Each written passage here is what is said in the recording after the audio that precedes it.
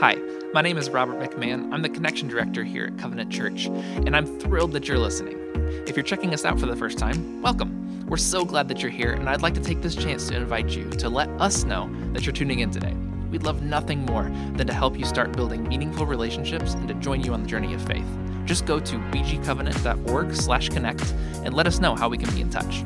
With that said, let's dive in and listen together to this week's message. Sermon on the Mount. We're going into the Sermon on the Mount. We are in week six of our Sermon on the Mount series, and this is where we pause it. This is our last week, and then it's going to be Christmas at Covenant all the way through the new year, and we'll pick up next year with some hospitality. Holy hospitality, I think, is where we're going to go to start the year, and eventually we're going to come back. So we're going to pause after this week, and you're just going to put a mark in your Bible and go, we'll be back, and we're going to keep talking about this because we have chapters still to go. Last week we looked at salt.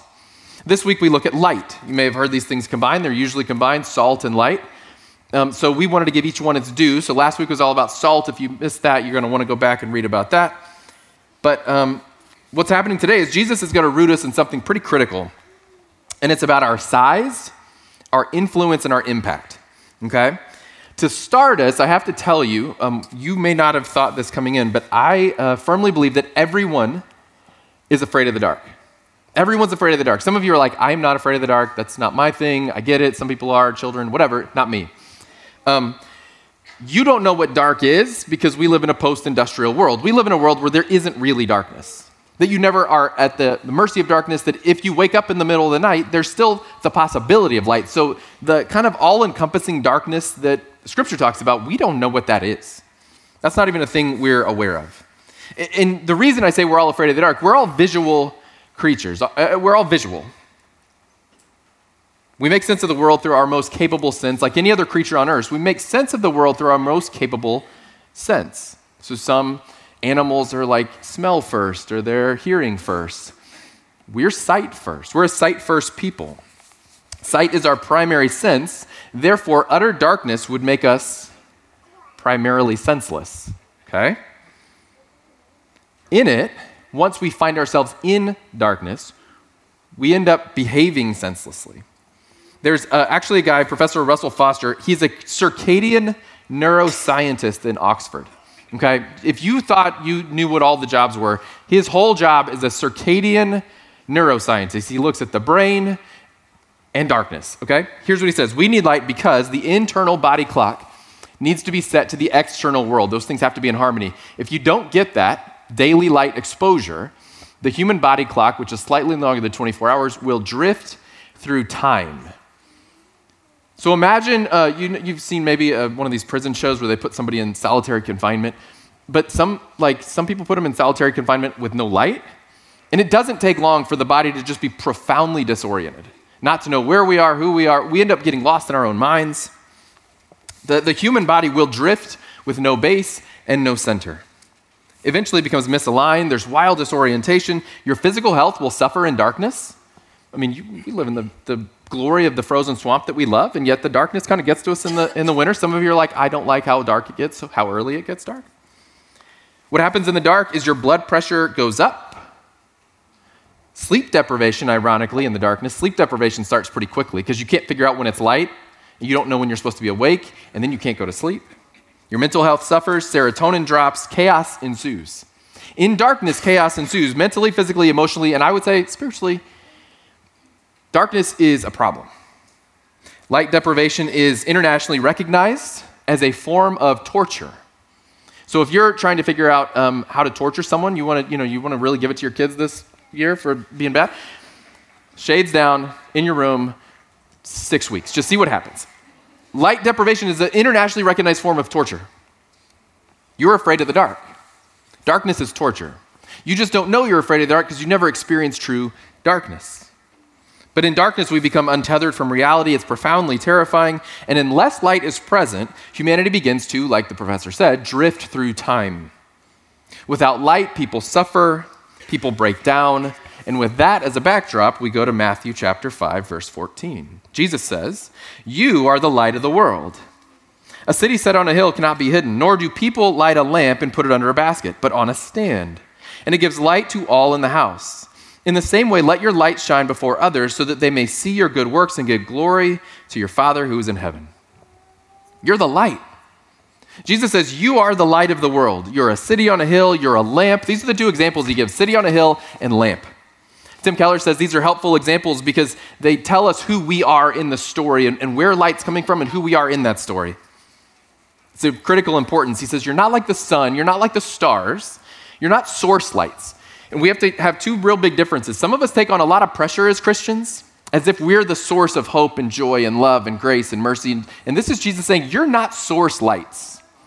You're reflective light. The sun and the stars, they are the source of the light in the universe. But the lamp only holds light. The lamp holds light. It isn't the source of light. So what creates light? John's Gospel, John chapter 1. In the beginning was the Word, Jesus. In Jesus, the Word was with God, and the Word was God. Jesus was with God in the beginning, and through him all things were made. Without him, nothing was made that has been made. And in him was life, and that life was the light of all mankind, the light that shines in the darkness, and the darkness has not overcome it. Jesus is present at the beginning of all creation, and the Bible says all things are made through him, including light. Genesis says, let there be light. There was light, and it is good. In him, there was life. And the Bible says, what kind of life? Light that the darkness cannot overcome.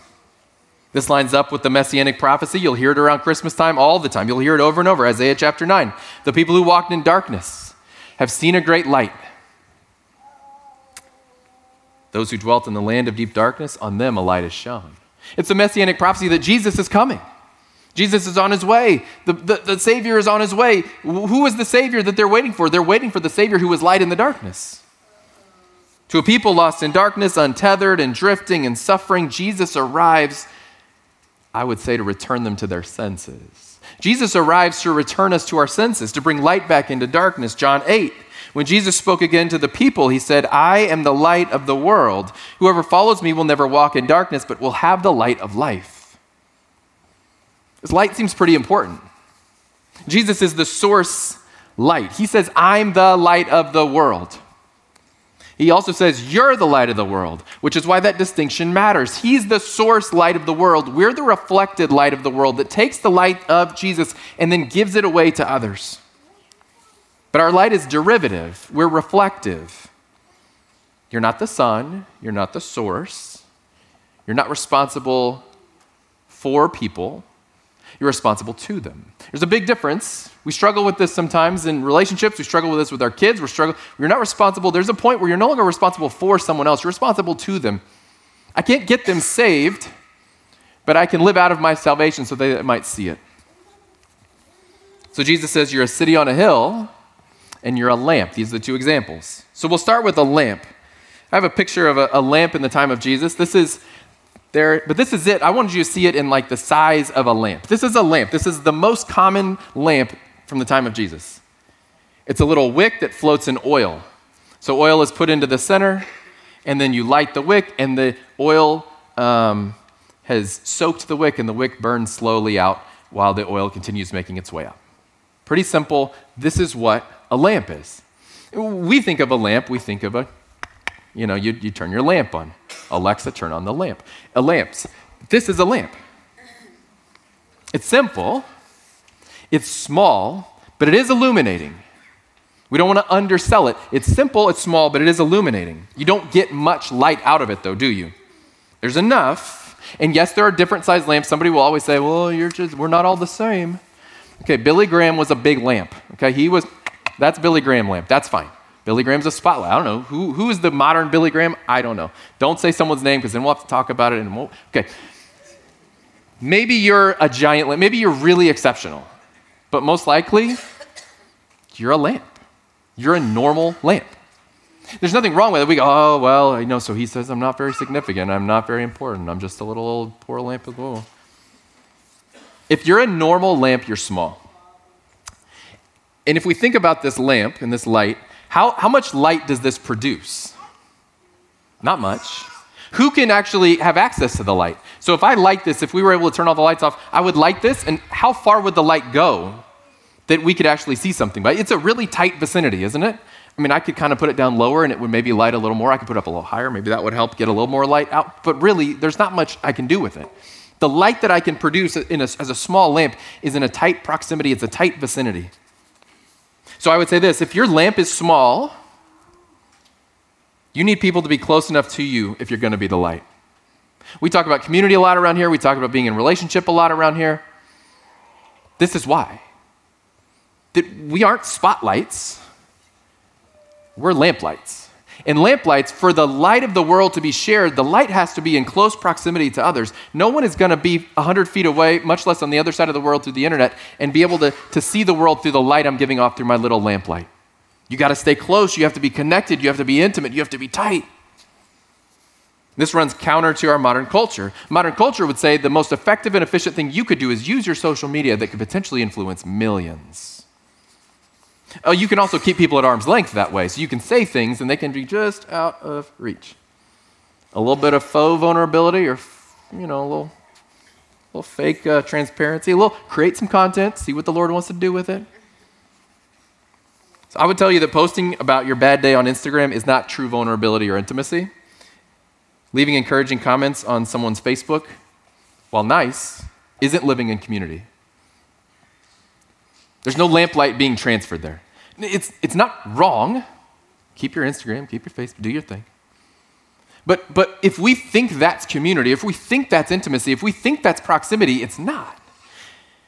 And so we have to be aware and careful to live in such intimacy with some that our lamplight might be shared. If you really want to live honestly in true community with others, you have to actually fight for it because everything in your world is designed to remove that from you, to keep everything just at a distance, to create isolation. So you're going to have to intentionally chase it. And most of us simply don't do it. It doesn't mean we can't do it. It just means we don't do it because we're not aware that we need to do it. We drift through life sometimes, don't we? We get into seasons, and what do we say about that season? If it's just drifting from the Lord. I was just going to be drifting through this season. I've kind of just been. That's untethered language. That's darkness language, isn't it? The body separated from light will simply become drifting.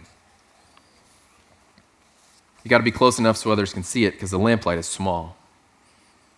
So if I can encourage you, I would say your influence is smaller than you think it is.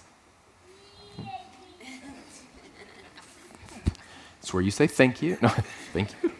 Your influence is smaller than you think it is. Your lamplight is smaller than you think it is. But the impact of that light when genuinely shared is so much greater than you can imagine. We have it flipped where we think if we can have the biggest, broadest thing that goes out, that will be the most impact. And the opposite is actually true. The tightest way we love someone, the most intimate way we share Christ, the most loving way that we get into the mess with somebody, we sit in the ashes with somebody, we work through reconciliation with somebody, that intimate lamplight work is where the greatest impact is made. Your influence is small for a reason. Because Jesus needs you to have people close enough that you might really impact them. For the drifting and the senseless and the baseless people, for those stumbling through darkness, your lamp light makes all the difference. The last point on that is it has to be ongoing. The lamplight can't just show up and go away. If I was able to make this room completely pitch black, turn out all the lights, little windows, get rid of those, everything, totally pitch black. It'd be really hard to navigate this room, wouldn't it?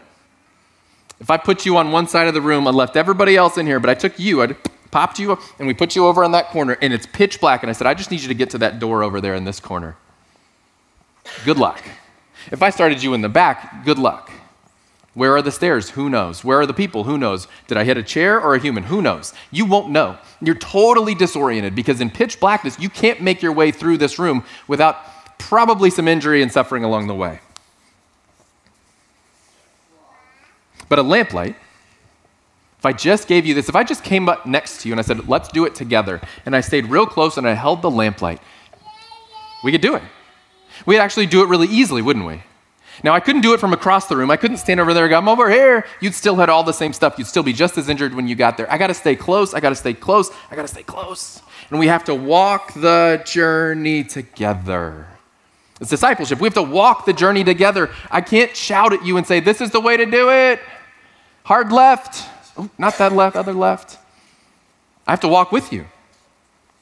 In the middle of Jesus' kingdom of God sermon, he's doing a juxtaposition. The world is one thing. The world would tell you to do it one way, religious rules, just do these things, don't have to be connected to community, just do the things. And Jesus is saying it's the opposite of that. This is a new way. It's not transactional religion. This is relationship where you have to walk it out with others.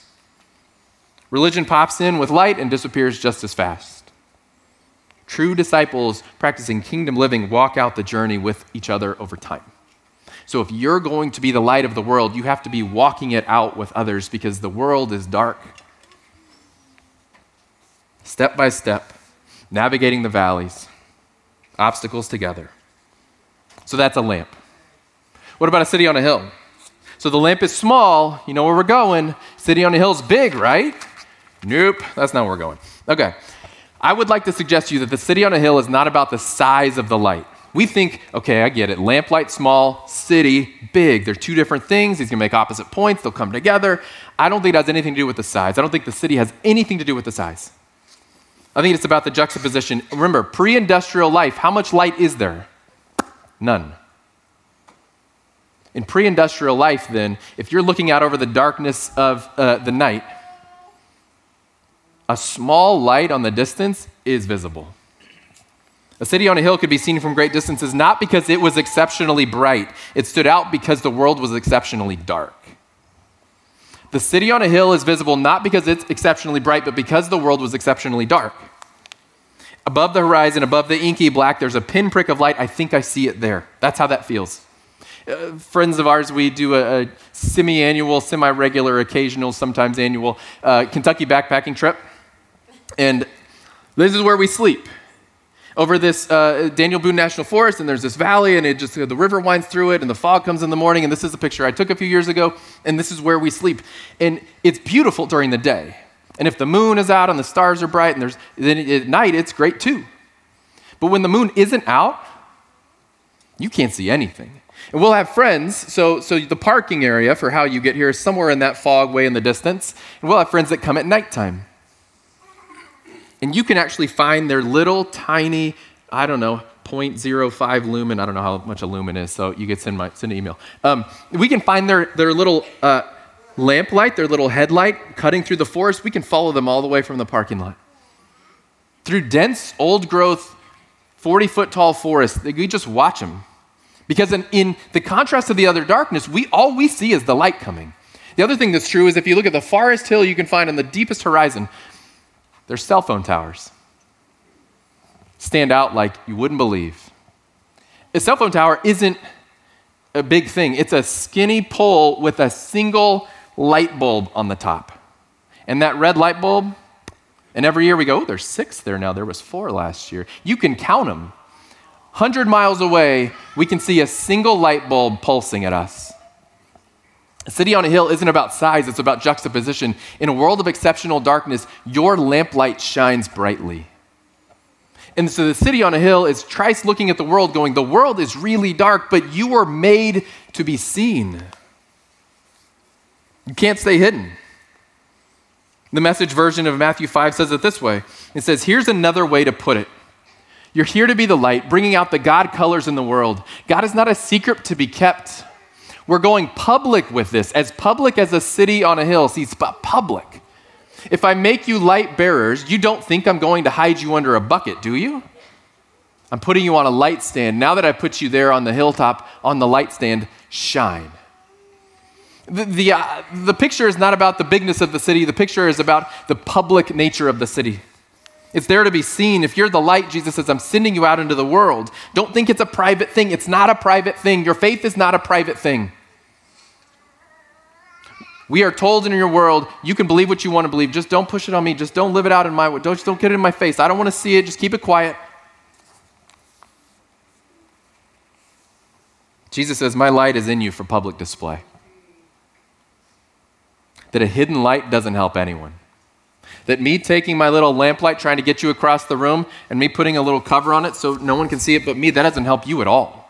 The point of the light is it might help you see. The point of the light on the hill is that you would have a direction. You'd have a waypoint that you can make your way through a dark world now because at least you know where you're headed.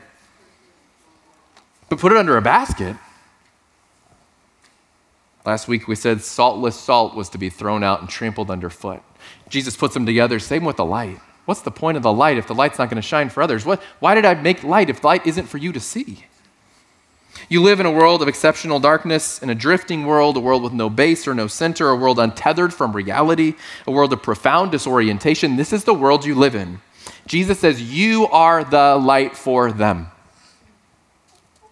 You're still small, low influence, upstream light against the backdrop of utter darkness will shine like a city on a hill. You'll stand out. And yes, a few verses ago, as Jesus was talking, he said, be prepared for persecution. Be ready to be persecuted. If you're really a Christian, if you're really living out the Jesus way, you should be prepared for some pushback here. The mainstream world is not going to like what you have to do. And you go, well, I don't know. These days, nobody seems to care. Apathy is more the result you get.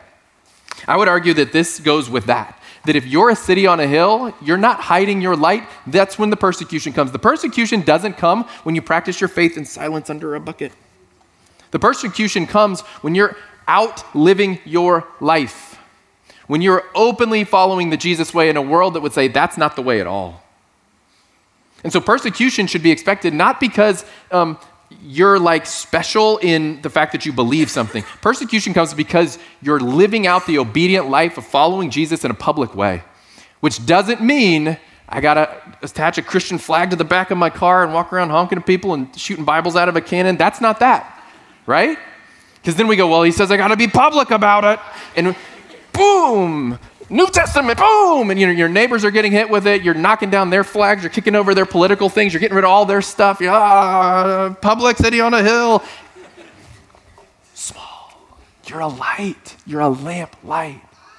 Your influence comes to those that can get close. Your job, as I broke the lamp light, your job is to get close to others.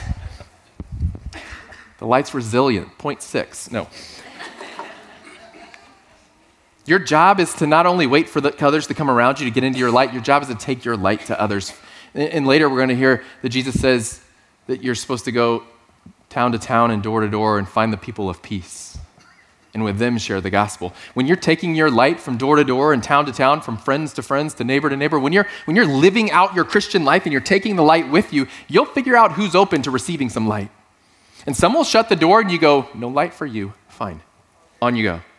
And some will open the door a little bit and go, I don't know. And that's them saying, I'm desperate for that. Please. And so then your light shines a little more. But you can only shine, you can only be seen if you live it publicly. Seeing a great light on the horizon changes everything. The city on a hill becomes that waypoint. The light eliminates disorientation. It eliminates the drifting that comes with darkness. There is a way, there is a path, there is a hope, there is a joy. You hold that light. In a senseless world, say it this way, in a senseless world, your life represents a return to your senses. You can help other people return to their senses. I would assume most parents in the room have had the experience of switching on the lights for a child at night who is, for some reason that night, had a nightmare, afraid of the dark, whatever it is. Switching on the lights changes everything. The sweater hanging against the closet, blowing in the fan's breeze that looks like the monster of their worst nightmares. You turn on the lights and it's a sweater hanging out in the closet, blowing in the fan's breeze. The light illuminates reality. In a world where truth no longer exists, where relativism says you have your truth and I have mine, the light illuminates reality. It says there is a truth and I'm going to help you see it. So when we bring light to a world that's lost in darkness, we're bringing reality back. All is laid bare, the truth can be seen, and our lives begin to bring out the God light in the world. Your life illuminates the way. More than that, your life illuminates the beauty of God along the way. Because you're not the source light, you're the reflective light. You're the arrow pointing to the greater light. And by your lamplight, others can see his grace. By your lamplight, others can experience his mercy. By your lamplight, others might find their way to salvation. But you got to stay connected to Jesus as your source, and you have to stay connected to people, because otherwise, how will they ever become influenced by your light? Jesus' command is simple. Since I've made you light bearers, Use your light to lead others out of darkness. That's what he just said. I've made you light bearers. I've given you you're each a lamp. Use your days and the light you've been given to lead others out of darkness. And that's going to look different for everybody in the room. Some of you are going to be volunteering at local nonprofits to help lead people out of darkness. Some of you are going to be active in politics to help lead people out of darkness. Some of you are going to stand on a stage and talk to people to lead people out of darkness. Some of you are going to bake to lead people out of darkness, or send a meal to people in trouble, or visit your neighbor when they didn't expect it. Some of you are going to call on your relatives over the Thanksgiving break and lead them out of darkness with your little lamp light. You have your context. God is giving you your context and your influence. I can't reach who you can reach, and vice versa. You have been given influence over a limited number of people, and the question is, are you using it? Are you influencing? Most of us are going to go to someone's house about 4 days from now, and we are going to eat food we don't really like and sit with people we don't really care for. We call it Thanksgiving. If I really liked you, I'd be with you more often than once a year. If I really liked turkey, I would eat it more than once a year. But here we are. That was too honest. I take it back. I'll make it nicer next time. No, but for most people, it's like, oh, the holidays, and I'm looking forward to seeing Aunt Jane, but Uncle Ned is a real problem. And you do the whole thing, and this is your opportunity. If your family is like super lost in all darkness, this is your chance. This is why you're here. And instead of dreading going and having to, got to interact with him, and he's going to give me a conspiracy theory, and he's going to tell me about this thing, and her garden didn't grow this year because there's too much rain, and last year wasn't enough rain, and I just, I can't do all the small talk. I hate everything about this. I don't want to go. And some of you feel that way already. This is why you exist, is to go and be in their space, to go and be intimate in their place, to go and provide influence and grace and mercy and hope and love and joy and patience, okay? Patience. To model for your kids what it looks like to love their elders well. Because some of us, I'm talking about my age bracket, some of us kind of quietly resent having to go spend time with grandma or Aunt Jane or mom or dad because they're just kind of, and I would say if you want your kids to honor you when you get older, you better teach them what that means now. Live your influence now. Honor your father and mother now. Love people who are far from God now. This is your week. This starts the holiday season where over and over, week after week, there's going to be holiday parties and office parties and then extended family and the cousins are coming and you're going to have one opportunity after another. People are willingly going to be coming into your lamp light. And you have two choices. You can cover it up so you don't create any waves, and I don't want to make anybody uncomfortable, or you can strategically live it out so that all the people you run across over the month to come, they'll look at you, and whether they follow Jesus at the end of the day or not, that's not on you. You're not the source. You're not responsible for them, but to them. You're responsible to present the light, and they make their choice from there. The Holy Spirit does the work from there. That's not on you. But use the days to come to serve others and love others and live out the Christ life so that they might see the light that is in you. So that one more heart might shine in the deepest darkness. Because I've said the darkness is exceptional. You're 1 in 8 billion. Your influence is small. But the little light you have shines through it. It blazes a trail. It illuminates truth. And if we believe in the scripture, then we would say the darkness shall not overcome it. Amen? Let's pray. Heavenly Father, we long to be your light in this world. And we relax, we get complacent, we forget. I forget. Father, we would confess that at times we are guilty of putting the lamp under a basket. We're guilty of shielding the light from others, whether we're afraid of persecution or afraid of offending someone, or we just forget what our purpose on this earth is. Father, forgive us when we have lived out less than what you've called us to. And then, God, I would pray that you would convict each heart here for the days to come, for the interactions with the folks that may be far from you. God, would you give us the endurance and the strength that we might live out your way, and that they might know who you are through the light that you've given us to shine. So God, we lift this up to you. We ask you to give us strength and courage, give us mercy and grace, give us patience in the days to come, that we might be your representatives, your reflection in the world. In Jesus' name, amen.